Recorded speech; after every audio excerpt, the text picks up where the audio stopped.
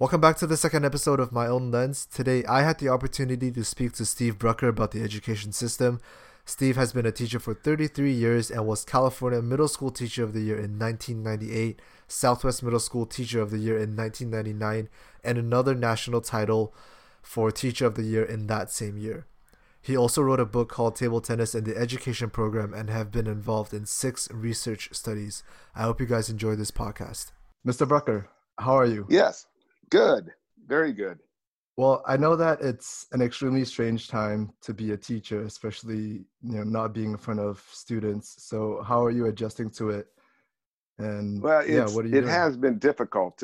What's difficult is I like the face-to-face, and having to use internet, either Zoom or making videos, just is not fun. I got to be honest with you, but I can adjust to anything.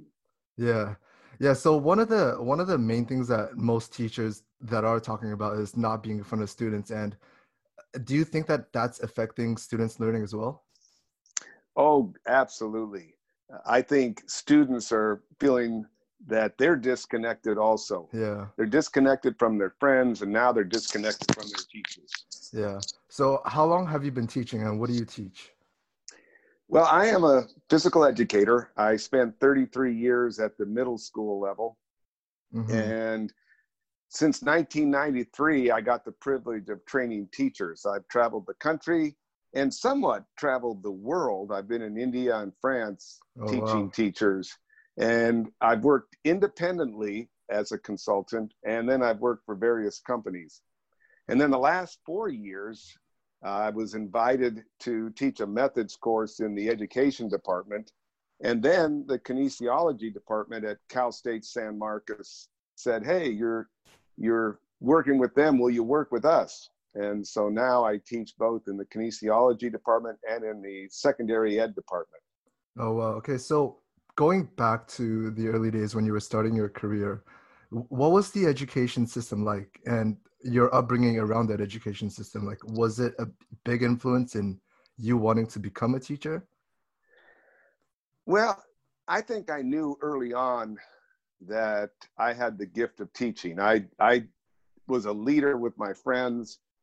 Everybody followed me. In fact, that's what my mom said that whatever you wanted to do, everybody wanted to do with you. And as far as my schooling, all I can remember, I don't have great major memories of elementary and high school. And so as far as I remember, my schooling was solid. There's no excuses for any of my lack of knowledge. And my only drawback was that I was more into athletics than I was being a student. Baseball and football and everything else was more important than academics. So as I went through elementary and high school and the beginning of my college, I was baseball, sports first, students second. Was that Now, what led you into becoming a physical educator? oh yes, Yeah. absolutely. I wanted to be a coach, wanted to be a high school coach. But finally, I became a student and realized that I had some capabilities as a student was when I got into my major. I was a physical education major. And when I got into my major and the kinesiology classes and the physiology class, then all of a sudden, this was exciting to me. And then, of course, before my senior year, or actually during my senior year, now that I look back, I got married. Oh, wow. And many people are going, wow, married at 21, you're Yeah. crazy. But because of marriage, I had to grow up real fast. And I became an excellent student once I got married. My grade point average jumped from about a 2.8 to about a 3.8 once I got married. Wow. So that might be an answer too for a lot of students, how to get married at a young age to grow Well, to grow faster. you become responsible. Oh yeah, You 100%. Yeah, 21 years old. Yes. I mean, I can't imagine what yeah, 21 years old. I'm not thinking about marriage, but go on with your story. Sorry. Oh no, that's it. And so when I was in high school and as I was playing, I knew deep down in my heart, if I didn't make it in professional sports, I was going to coach. It just seemed a natural thing that I did well Mm. was teaching others, and it hasn't changed. I teach others in everything I do. If I'm playing disc golf, which I love to do, if there's a beginning player, I immediately move into, well, let me help you Mm-hmm. type mode. So I think I have a natural gift for teaching. Yeah. Now, did you find that gift when you were a kid, or was there someone that influenced you and you looked up upon and be like, I want to be like that person when I grow up? Well, I definitely had a teacher that had a tremendous impact on me during college.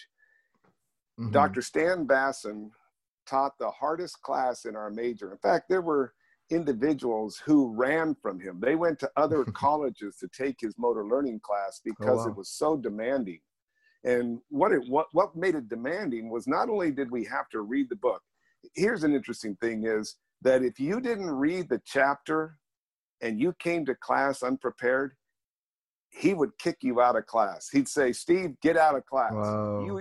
You need to read the chapter before you can enter into my class. Well, that toughened up a lot of students then, huh? Oh, yeah. And then every 2 weeks, we had a research paper due. We had to do research and then write up a 20-page study on that research. And it was For demanding. every Then the 2 weeks? final, but every 2 weeks, all the way through Wow. we were on a trimester system, all the way through the Mm. trimester. Wow. Every 2 weeks, we had this research paper. So Mm-hmm. I was putting hundreds of hours of work into this class. And finally, I had a B going into the final, and a friend of mine had a D. He was on the baseball team. If he doesn't pass, he doesn't play. So he Mm-hmm. said, can you help me?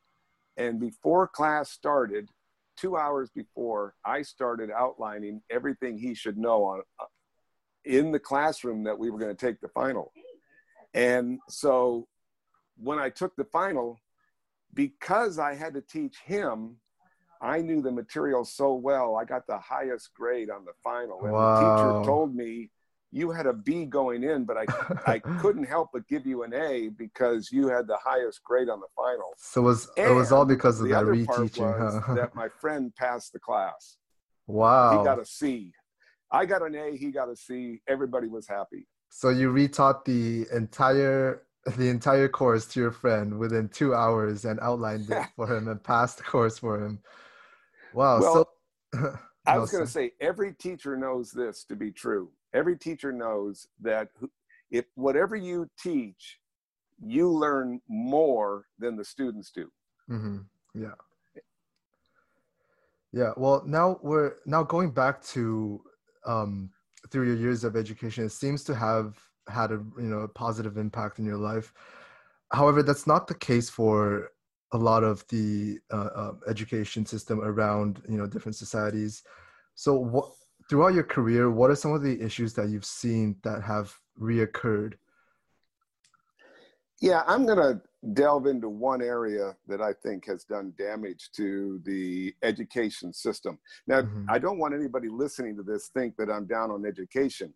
For me, it was a Mm-hmm. great profession and I highly recommend it. But I think there are some philosophies that have done some damage. And the first one is postmodernism, the idea that there is no truth, Mm-hmm. that there's only personal truth and there's no what we would call objective truth. Right. And Yeah. out of postmodernism comes this teaching strategy called constructivism.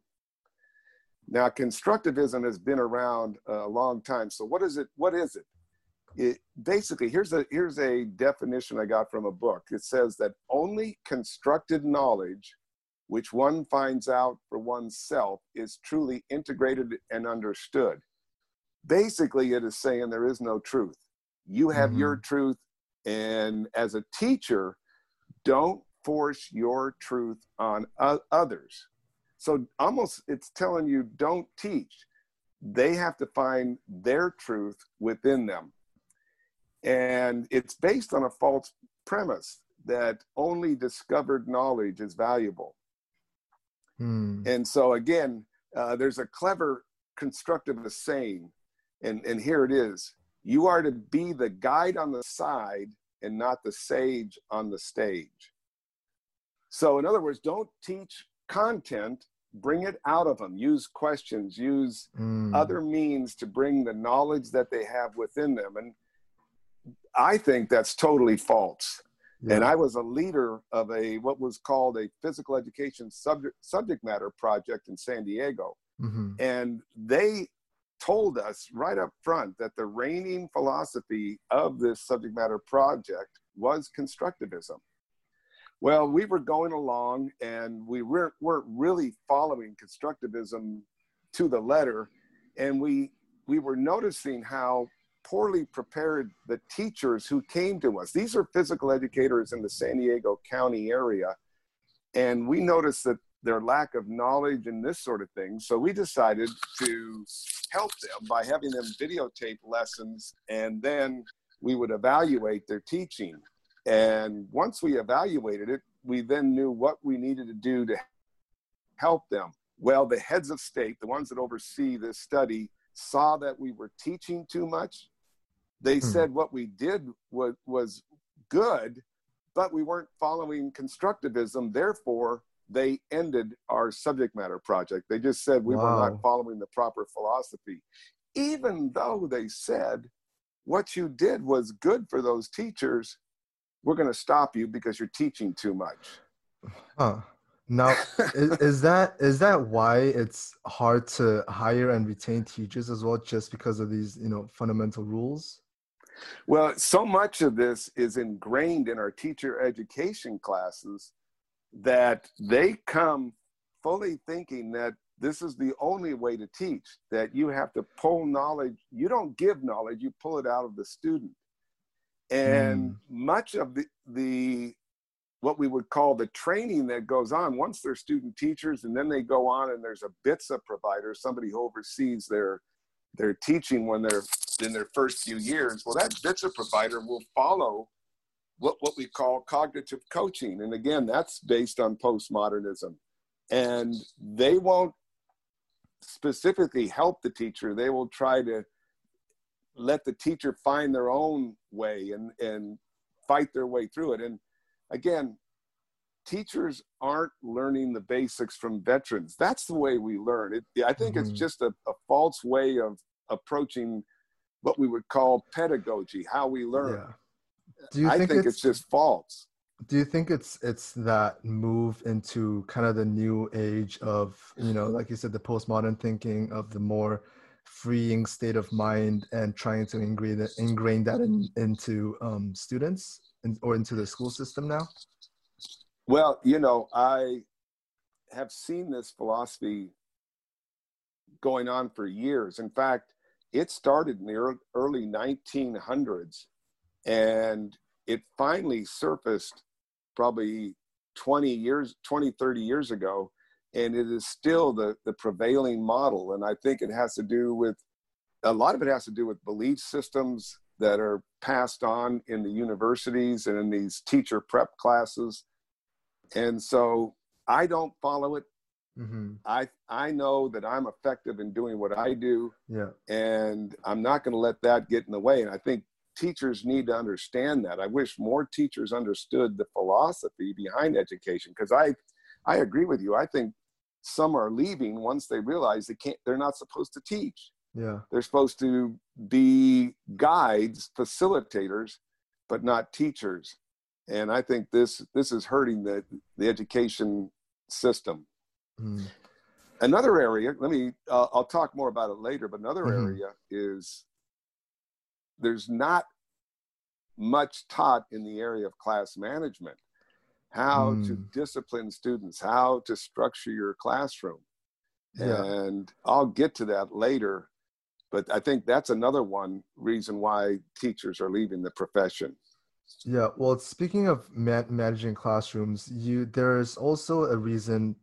One of the reasons that I've been reading is that misbehavement of kids in the classroom and teachers not being able to manage the kids. Now, is that one of the main reasons as to why teachers leave their job as well? Oh yeah, they're keeping disruptive kids. They force them to stay in your classroom. Kids can be violent towards a teacher, throw things at a teacher, and a teacher cannot suspend that student and get them out of their classroom. And how So are you going to feel that your life sometimes is endangered or your yeah. health is endangered Hmm. when these, especially in some of these big cities, Yeah. this is going on, and teachers are bailing in those cities. It's hard to retain teachers when students are disrespectful, and the administration, not, I wouldn't say necessarily the school administration, but above them from the board level on down, they're saying, keep them in your classroom. Doesn't matter what they do. And wow, So that's scary. how would you be able to handle a kid, or if you've had any run in the past before?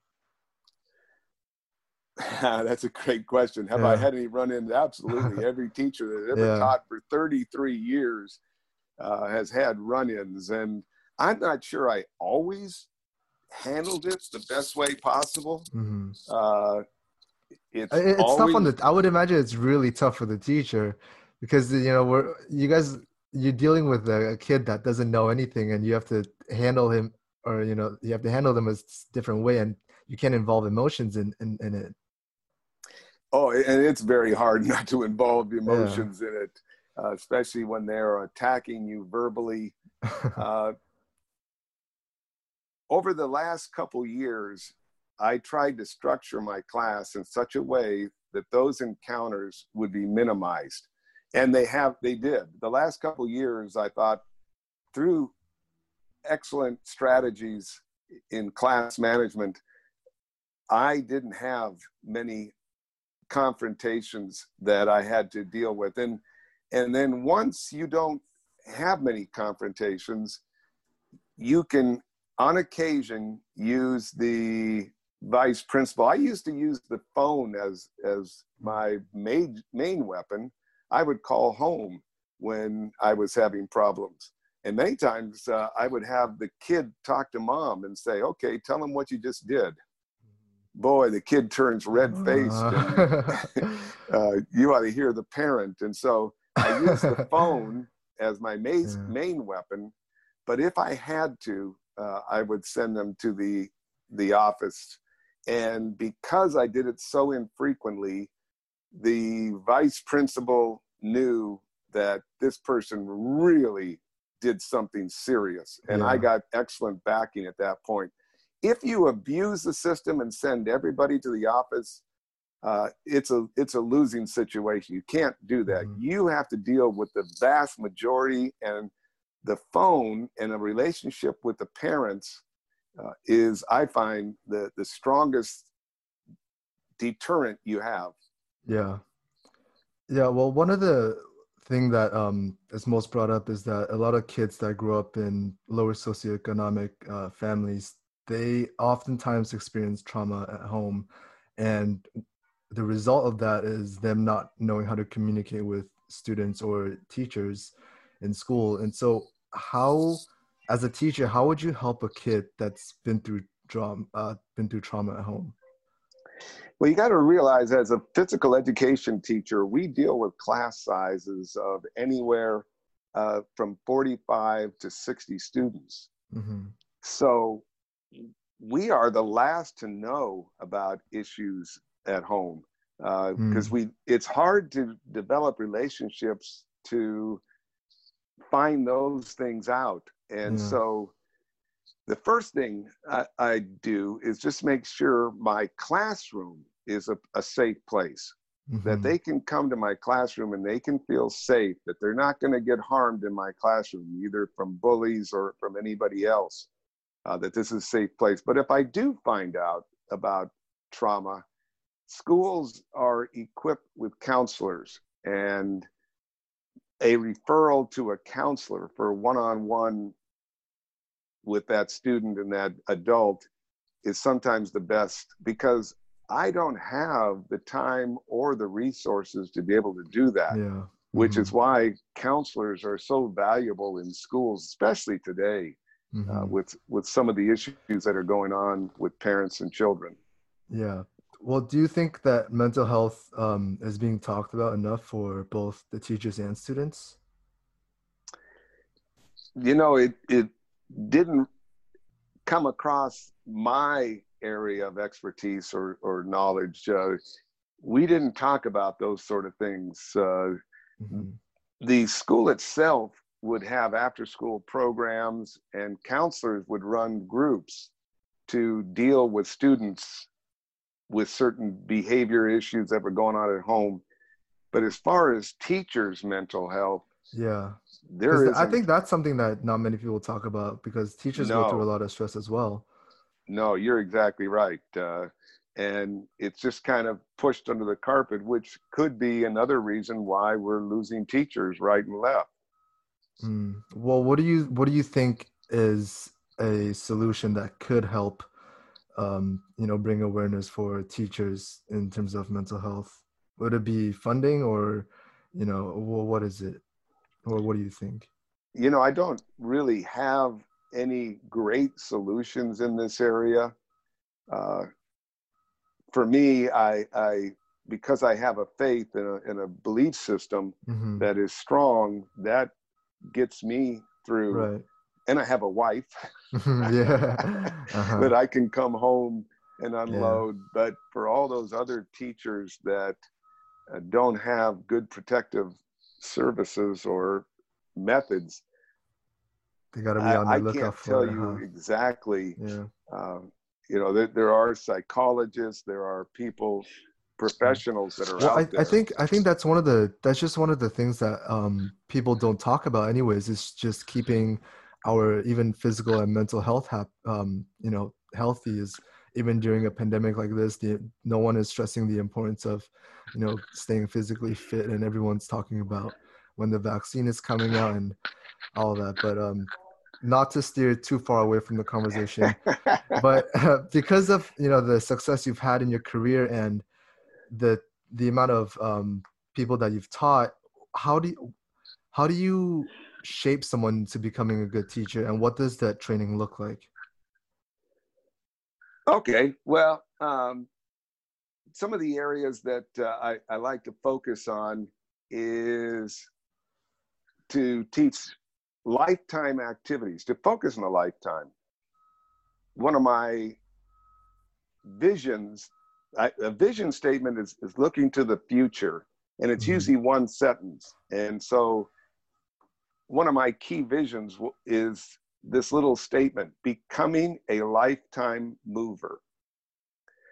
And so everything I have is structured around that if I violate that in my grading system, in my discipline system, in anything I do, then those things need to change, because I want to make sure that when my students leave my class and become adults, Mm-hmm. I want them to be lifetime movers, lifetime exercisers, getting Right. into a gym, staying active, Mm-hmm. because we have too much inactivity in society.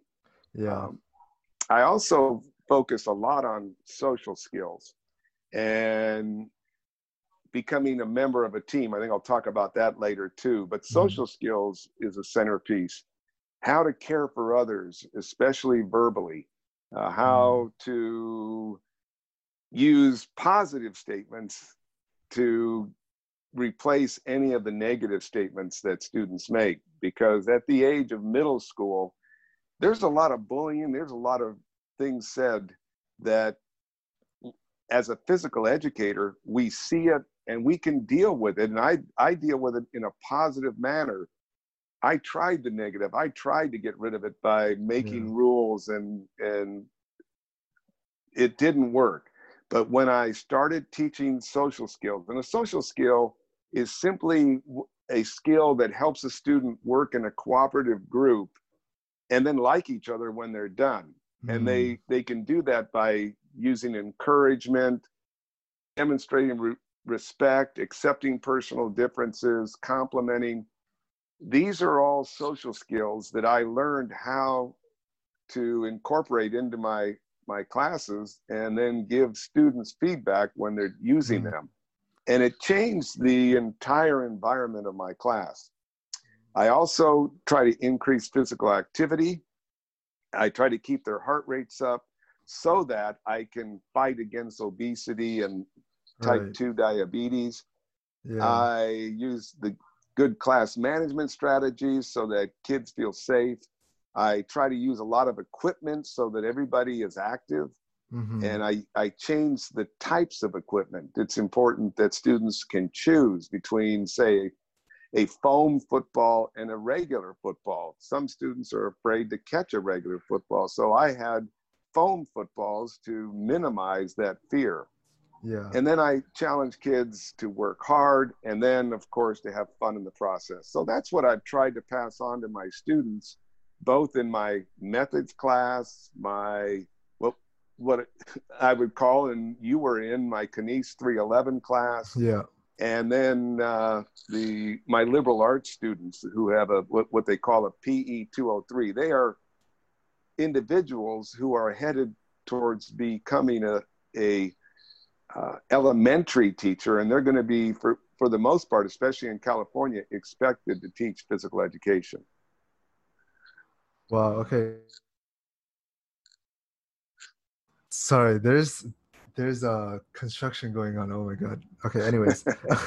So I want to go back to the early days in your career. Like speaking of, all the experiences that you've had leading up to teaching other people, what was that training like when you became a teacher, and how old were you when you started training? Well, I graduated with my BS in physical education, and then I went right into the credential program. And I got to tell you, I did not have a great program that I went through. I don't remember anything from my training. They pretty much just threw you out there and said, survive. Yeah. I remember one instructor, I was supposed to teach a couple lessons in volleyball, and he realized that I really had a knack for teaching. So the university professor just let me teach the rest of the semester. The teacher just disappeared, and he took advantage of the fact that I had the skills as a student teacher, and he just let me go. And so I didn't get much training. It's my point. And I So it just talked kind to of other threw you teachers. into the lion's den and just said, "Here you go, Yeah, huh?" yeah. Yeah. Here, swim. Yeah. Throw you into the pool Yeah. and say, okay, let's see how well you swim. And that's Well, I'm pretty sure that also taught you to, get it together really quickly as well. well, it did. And Yeah. but I got to tell you, this happens to all teachers, no matter how well prepared you are. When you get your own class, Mm-hmm. you're going to struggle. Yeah. I don't know of many teachers who have jumped right in and had instant success. There is like a 3-year getting beat up process. Nah, And I nah. certainly went through those 3 years of getting beat up. I look back and I think to myself, uh, I was a terrible teacher when I first started.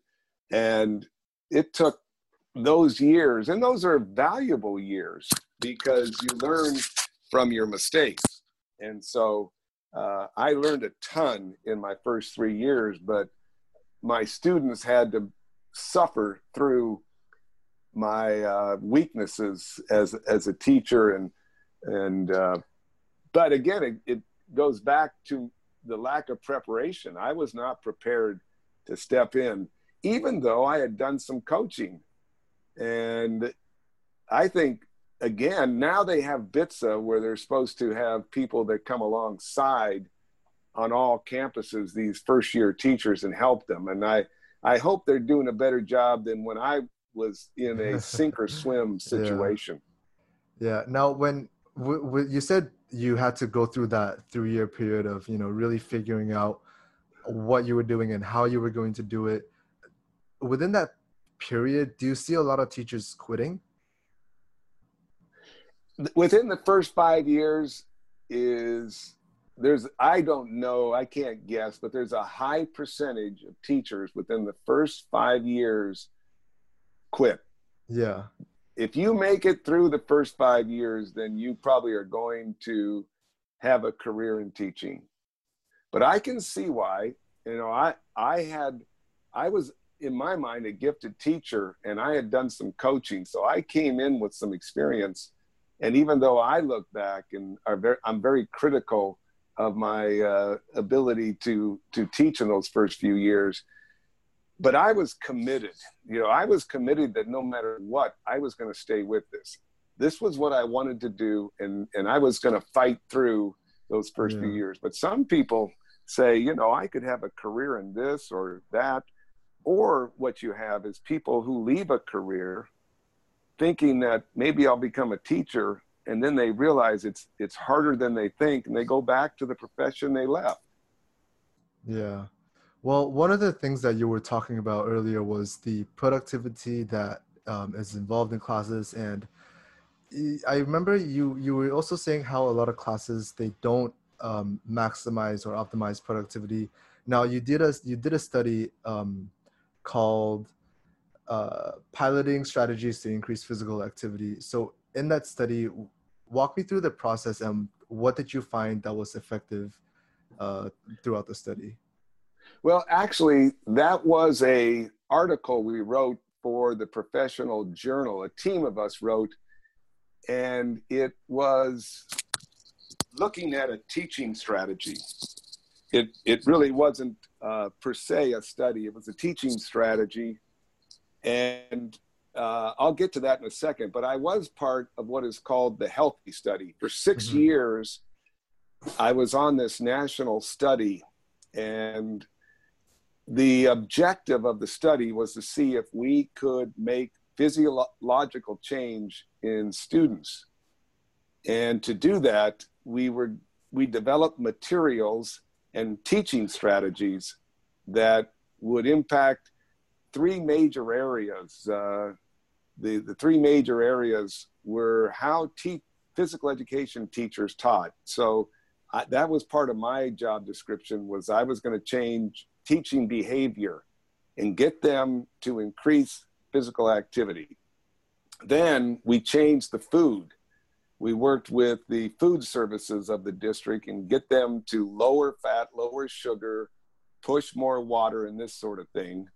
And then we had health messages, and both in the classroom, taught by usually science teachers. They would do different topics such as water, why water is important versus all the sugar drinks and this sort of thing.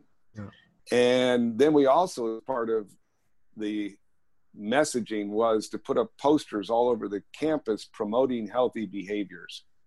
So that was called the Healthy Study, and I was on it for 6 years, and there were 7 universities that were part of it. And when we got going for the last 3 years, we tested over 6,000 students. We drew blood and this sort of thing on 6,000 students during 6th grade and then during 8th grade to see if we had made any changes. And we made some changes, but not as much as we had hoped. Now, what are the changes that need to occur, or the process that needs to occur to see those changes? Well, as far as teaching physical educators, I'm really a big advocate of using effective teaching strategies to get kids moving. Let me get back to that high activity skills progression that you mentioned paper. That is a teaching strategy by which you start teaching your students, your class, using shadow practice. Shadow practice is going through the steps of a skill without equipment. It's the name shadow comes from shadow boxing, where a boxer will practice with an invisible opponent and duck and move and this sort of thing. I can teach volleyball, table tennis, basketball. I can teach all skills without the equipment. And so that's the first step. You shadow the skill. Then the second step is that you partner the students up, and they work with a stationary partner. Then the third is to move towards challenges, because kids will get bored if you spend too much time just working with a partner. Say you're doing a chess pass, If you Mm-hmm. trespass with a partner, after a while, they're not going to keep active, or they're going to start fooling around. So you add challenges. How many catches can you make in 20 seconds? Yeah. For every 2 catches, step back. Mm. Then, so you've done shadow, you've done partner stationary, you've done challenges. Then you move to where the partner is moving. So now you're throwing to a moving target. Then from there, you go to what we call a 2-on-1 keep away. For now, you have a defender. You've added that element. Then you move to a 3-catch game that is just who can make 3 catches. You score a point. And then you go to a 3-catch game where they move actually in a direction, just like what we call ultimate frisbee. You can use any piece of equipment to move in a direction. Yeah. This is a skills progression that keeps kids active. And so if I'm training teachers, I always train them in how to do this, because this is crucial that we teach skills, because skills are going to affect lifetime performance. A highly Mm-hmm. skilled Yep. student is more apt to play those activities later on. And so skills are extremely important when it comes to future movers, future not educators, but physical activity, that they will continue as a adult and stay active. Now, do you think that that method is being implemented into schools across America? No, very Mm. little. Yeah.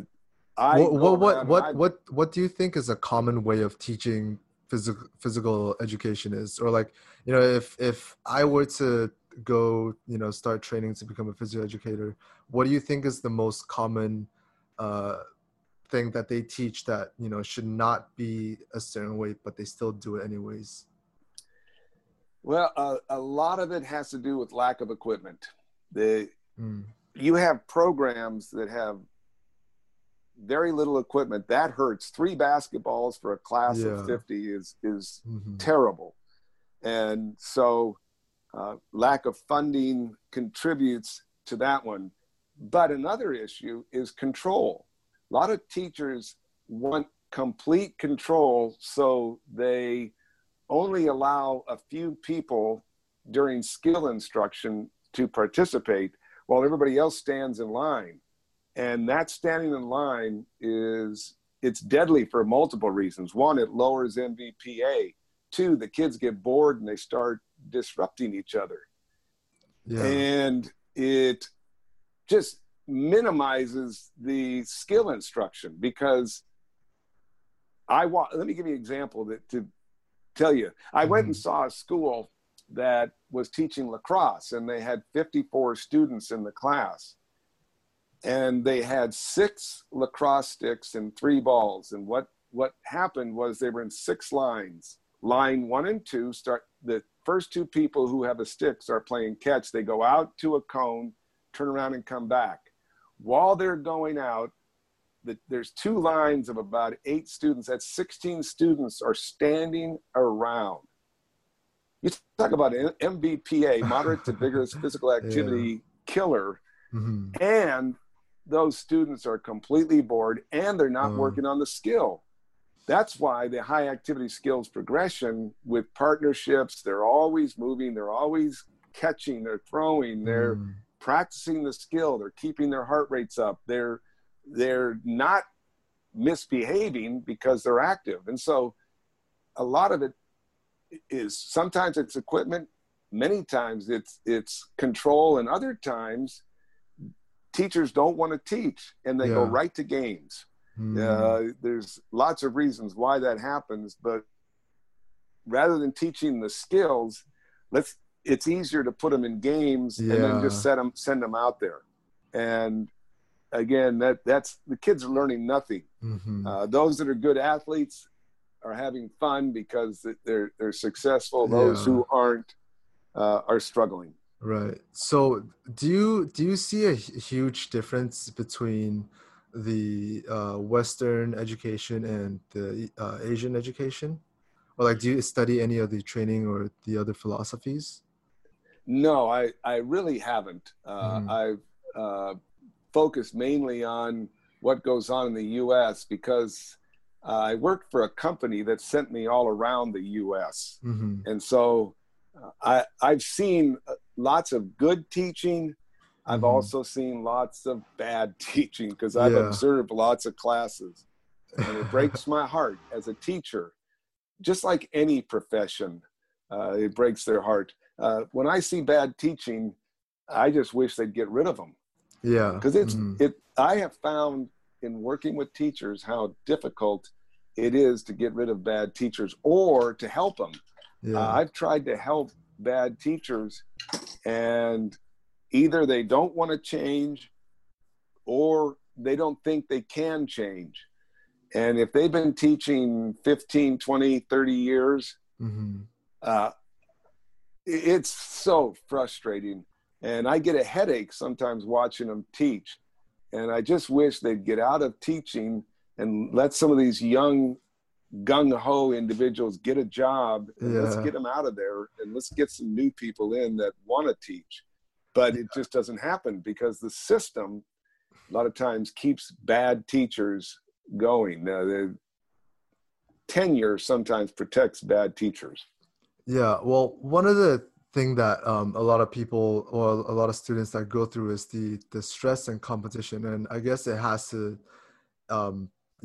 has to do with the teacher as well, on bad teachers assigning bad assignments, and we hear it throughout colleges as well. Now, to a certain extent, I would agree that the competition is good, but have you ever seen any cases where the competition or the pressure that the parents are putting on their kids are a little too much, or when they should step back?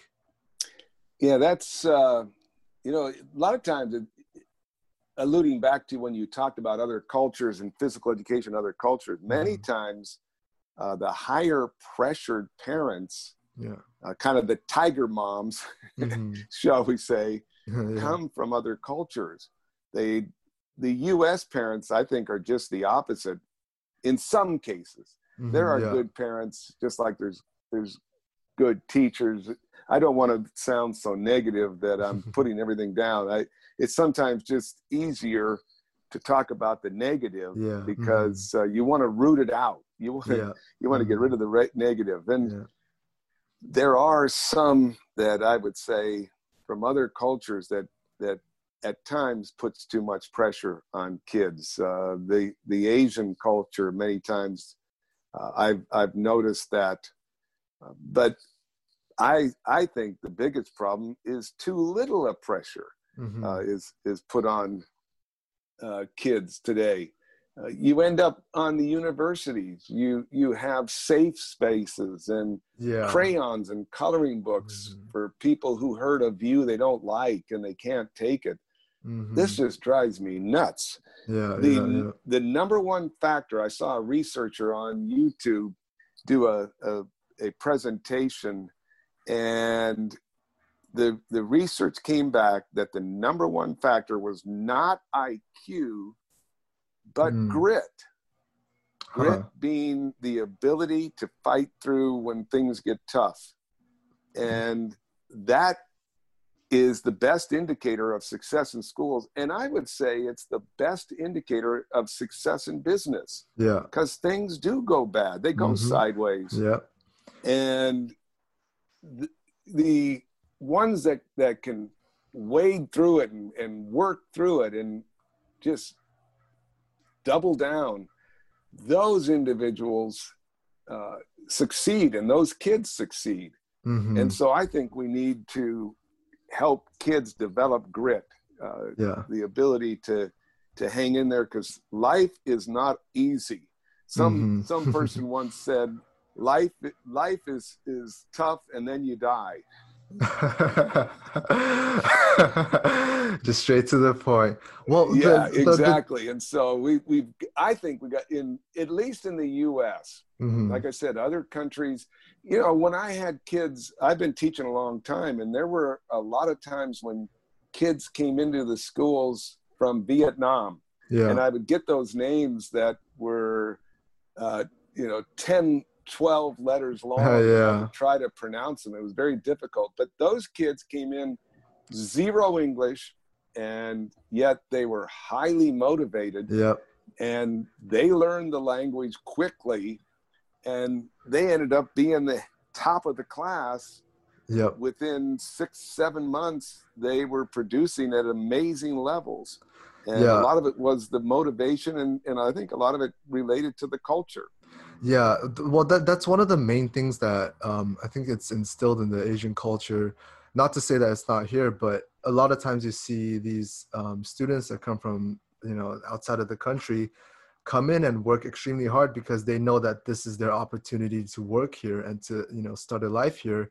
Whereas Yes. the other people, the kids who are born in America, they're born into a privilege where they don't even know it, but these people are seeing it as an opportunity. So I think that's where the main difference comes in, in healthy competition, of course, where the kid who, came from another country wanted to prove themselves in a new country. So I think in that sense, a lot of people should look at positive competition that way. Yeah, I raised my kids in this environment, and all three went through public school, and all three today are married, have kids, and are successful. Mm-hmm. And yes, we had high expectations, and I think that's what parents should have. Mm-hmm. That we should have high expectations as parents, but not unreasonable expectations. Yeah. And I think that's where the danger lies. Yeah. Well, the thing that you see, especially now, parents being at home and I guess not knowing how to deal with teaching their kids, or dealing with kids' homework and being so close, in such close proximity for the kids, and especially children now aren't engaged in that much physical activity because they're asked to stay at home. So how can parents optimize or engage in physical activity with their kids? And if they're limited in supplies, what are some of the things that they can do? Well, some of the thoughts I had on this issue is that first off, parents need to model it. This is our first stumbling block, and maybe the biggest stumbling block. If parents don't model being active, then kids aren't going to be active. I think research says that. So the number one thing parents can do is they are active. Number two, then if you're active, go out and play with your kids. Be active with them. We have tons of parks and opportunities to be active. If you're stuck at home during this pandemic, I know my daughter has found programs online that so are many available. programs. I don't have what those are. You were saying? Oh no, there are just a lot of different workout programs that are available because of this pandemic. A lot of different companies, but I was just pointing that out. Yeah. Yes, in fact, my daughter works out to one. She pays an online service and works out daily. She's made a workout room in her garage. It's so convenient now. It's so convenient, with the access to technology as well. It's like you're paying for a gym membership at home. Now, one thing I did as a physical educator was I had what I call activity logs. It was part of their grade. They were given points for not only being active, but they had to record it, and they had to get a parent initial and a parent signature on the paper called an activity log.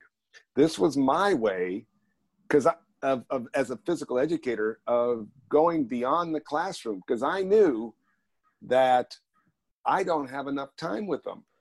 I only have a 50-minute class. You take away 10 minutes or so getting dressed, and so now I have 40 minutes, and they're supposed to be active an hour a day. And then I still have roll call and some management stuff. So if I get them active, say 25 minutes in my class, that's not even half of what the recommendation is. So I had an activity log that the students did, and every 3 weeks, I'd give them a new one, and it's a 2-week activity log, and then I had a week to grade it and record their grade, and then hand out a new one after that. And I had notes come back from parents thanking me. One parent said, my daughter does not like to go out, does not like to be physically active, but she wants an A in your class. And so she's out being active when she wouldn't normally be active. And I want to thank you because you're giving them that. an incentive to be active. Yes. Which is what I think a lot of people are missing as well, is you can't just force a kid to be active. It's, these kids are still growing, and a lot of times they need an extra push. And if you're doing it right, then, everything turns out smoothly, like you said. But all right, I'll give you a scenario here. So you have the chance to renew and change the education system. How would you do it, and what would you do? Okay, well, I do a lot of reading, and I'm convinced that the postmodern liberal system needs to be shelved. We need to move from that to a more conservative model in education. I'm not talking politics here, I'm talking education. I think that's the thing that a lot of people misinterpret, right? When they think more conservative, they immediately translate that into politics, and they try not to steer that way. Yes, I think you're right. And there is a author that the liberal model hates, but I think the man is brilliant. His name is E.D. Hirsch Jr., Hirsch Jr. And he wrote a book that was recommended to me by a university professor from San Diego State. It is called The Schools We Need. And then the subtitle is Why We Don't Have Them. And a lot of it is based on research and philosophy. There's a lot on philosophy. And here's where he is trying to encourage education programs and schools to move from the liberal education to a more conservative model. And so I highly recommend that. And then another book I highly recommend is called The First Days of School by Harry and Rosemary Wong. And what that book teaches is how to structure your class. Students need routines and they need structure. And this book will give you insights how to do that. It's written for a classroom teacher, but I can tell you that I have gotten lots of good information and motivation on how to structure my class. And this is all part of class management. My class management system, I would love to see taught everywhere, but who am I? Well, I mean, you have a lot of credentials to be spreading the word. Well, to better the education system. I do that on the university level. And from being in my class that how passionate I get on class management. And really, I have 4 areas that I focus on. One is routines in structure, which I just talked about, and how Harry Wong is an expert in that area. The second is high expectations, that we as teachers need to raise our expectations. We're lowering them year by year, and we're seeing that in test results, I think. And we need to raise those expectations. And I have high expectations for my physical education students. I believe they can give me 100% every day, all year long. Third, that we put things in to motivate students. And I put in both social skills to teach students how to encourage each other, but I also had a positive point system that they could earn points through positive behavior, such as handing papers in, being on time, dressing out every day, being active and giving 100%. That could earn you points towards your team. And team points, we had a system by which teams then by every Friday we added up points to find out who won. And then that's under motivation. There's other ways to motivate students. The fourth was good instructional strategies. Too many teachers don't know how to have station work and how to use what we call a reciprocal lesson, where it's peer teaching and this sort of thing. And so good instruction, motivation, high expectations, and structure and routines are crucial for good class management. I also believe that we need training in how to increase physical activity and good curriculum. I was a Spark trainer, sports play and active recreation for kids. They've gone through some changes over the years, but I still advocate their materials. They have excellent lesson plans, and the lesson plans are geared towards increasing physical activity. So I think we need that. Open PE, that there's a website, openphysicaled.org, and it's an online program. I think it's done by US Games, and it's free. They have lots of good lesson plans there. And I want to see the restoration of the physical education major at universities. And in so doing, that we train teachers in effective class management, effective instructional strategies, how to teach skills. All those things that I've talked about on this podcast need to be emphasized at universities. And I think that will only happen if we restore PE majors, which has disappeared all through the nation. So, okay, well, one final question. If you were to leave behind one life principle that you live by, what would it be? All right. When I came back, I was out for 6 years on the Healthy Study, and I came back to my old school. It used to be Grant Middle School, and they changed the name to Mission. And when I came back, I had all these ideas of class management and social skills, I had been away from that school for 13 years. And so one of the things I came with was this idea that teamwork leads to success. And I said, I want that to be a overarching theme for our physical education department, that we're going to embed in our students or teach our students that teamwork leads to success. Over the years, so much has been focused on the self-image of students. And when I think of self-image, I think in terms not of a good self-image, but an accurate self-image. People need to judge their abilities accurately rather than some phony good self-image. Yeah, it's a self-awareness, Well, self-awareness as far as, and make it realistic. But so much of self-image is focused on selfishness and focused on self. And we need to focus on others and how to be a contributing member of a team. And by helping others, what I found is it improves our image of ourselves when we help others. And this is a lifetime skill. Being a member of a team. Teamwork leads to success. What am I talking about? Well, on a campus, I am part of the physical education department team. I'm on a grade level team. I'm on a staff team. There's administrative teams. There are teams all over the campus.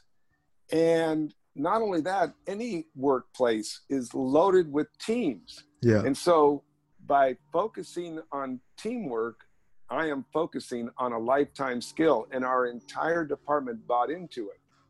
And so the idea is that we have high and realistic expectations for individuals in those teams, that they need to contribute to the team. And I have found that this team model really helps me when I push high expectations. You are hurting the team if you don't turn your work in, if you don't dress out, if you don't hustle, you're hurting your own team. You need to be a good team player. And then what it also does is it helps develop leadership. I was able to develop leadership and also develop how to be a good follower. I told him, you can't be a leader unless you know how to follow. Now, And is so, that what a lot of, teachers are missing when they are, teaching at a young age? Because when they're teaching, let's say middle schoolers, these kids are still, forming into their teen age and into the young adult age. So a lot of teachers, would you agree that they miss out the importance that in a way the kids are looking at them as a role model to, the consistency of hard work, like you said, and team building, that all comes from somewhere if it doesn't come from at home. yeah, I totally agree. And this is why I felt extremely successful in pushing this, because I knew that students are going to succeed if they really learn how to work as a team. I've heard high percentages of people that are fired from jobs, and the main reason they're fired from jobs is they cannot work with a team. And so this became, and it's also a positive. So much of the time I've kind of focused on some of the negatives I see in education, but we can turn things around. We can turn it around through good class management, through teaching social skills, and focusing on contributing as a member of a team. So because well, we know that there are these, problems that occur, but you also talk about the benefits of, being a teacher and the happiness that it has brought to you in your career and in your life as well. Now, besides all the, if it, when it, let's say an aspiring teacher is looking to get into the field and, you know, they are too caught up in all the news of teachers quitting and all the government fundings. How would you encourage someone to step into this career, because it is important for the future of the generation, because these kids, they grow up, they need an education. It's proven time and time again that people need education to be successful, and students need to optimize learning. So what would you say to a teacher, someone who wants to be a teacher? Don't let money persuade you away from it. Many people say, well, I can't make enough money. Well, do what you feel gifted to do. Do what you feel passionate to do. Mm-hmm. Nothing was going to stop me from being a teacher. Don't let the negative press, the negative everything that's said about teaching get in your way. There was a book I read many years ago that had a great title. It is Parenting Isn't for Cowards. Mm-hmm. And if you've ever been a parent, you know what I'm talking about. Well, I'm going to say the same thing about teaching. Teaching isn't for cowards. Mm-hmm. If you can't handle pressure, if you can't handle some disruptions and that things aren't going to go well, then don't teach. Mm-hmm. But thicken your skin, be prepared for everything, and learn, be a learner. Mm-hmm. That's crucial. Is leaders are learners. And as soon as you stop learning, you stop leading. You need to be a learner and a leader in your profession. And that's what I've tried to be. And so if you have a passion, and that's the other thing that I think is crucial, is whatever you do, you should be passionate about it. And people tell me I exude passion in just about everything I do. And that's just me. I don't have to muster it up, and it's not phony. Well, that's it's a good just trait me. to have. Yeah. Mm-hmm. Oh yeah. And especially in teaching, and kids read phoniness.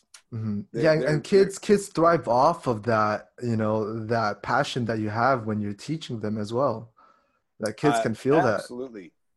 You will be successful if this is something you want to do, and you ignore the money. The money is okay. It's not as bad as they say. You're never going to get rich, but you will survive, and you'll be doing what you want to do. People become artists. Mm-hmm. Artists starve all the time, but they stay artists. Why? Because that's what they want to do. That's where their passion is. And so if your passion is in teaching, then don't let the negative things get in your way. I encourage you to go for it, because it's been great for me. I can't believe some of the things I've been able to do because of teaching. I have traveled the world because of teaching, training teachers and this sort of thing. I'm teaching at a university, which was a dream of mine, but I never thought would ever become reality.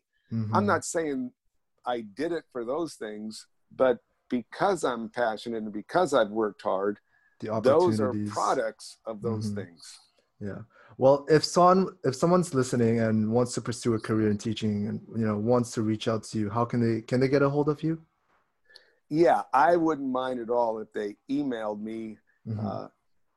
My email address, if you're writing this down, is S for Steve. Just put a lowercase s, BRUECKER 73 at gmail.com. Yeah, and I'll link your email in the description below. But there you have it, Mr. Brucker. Thank you so much for coming on here and talking to me.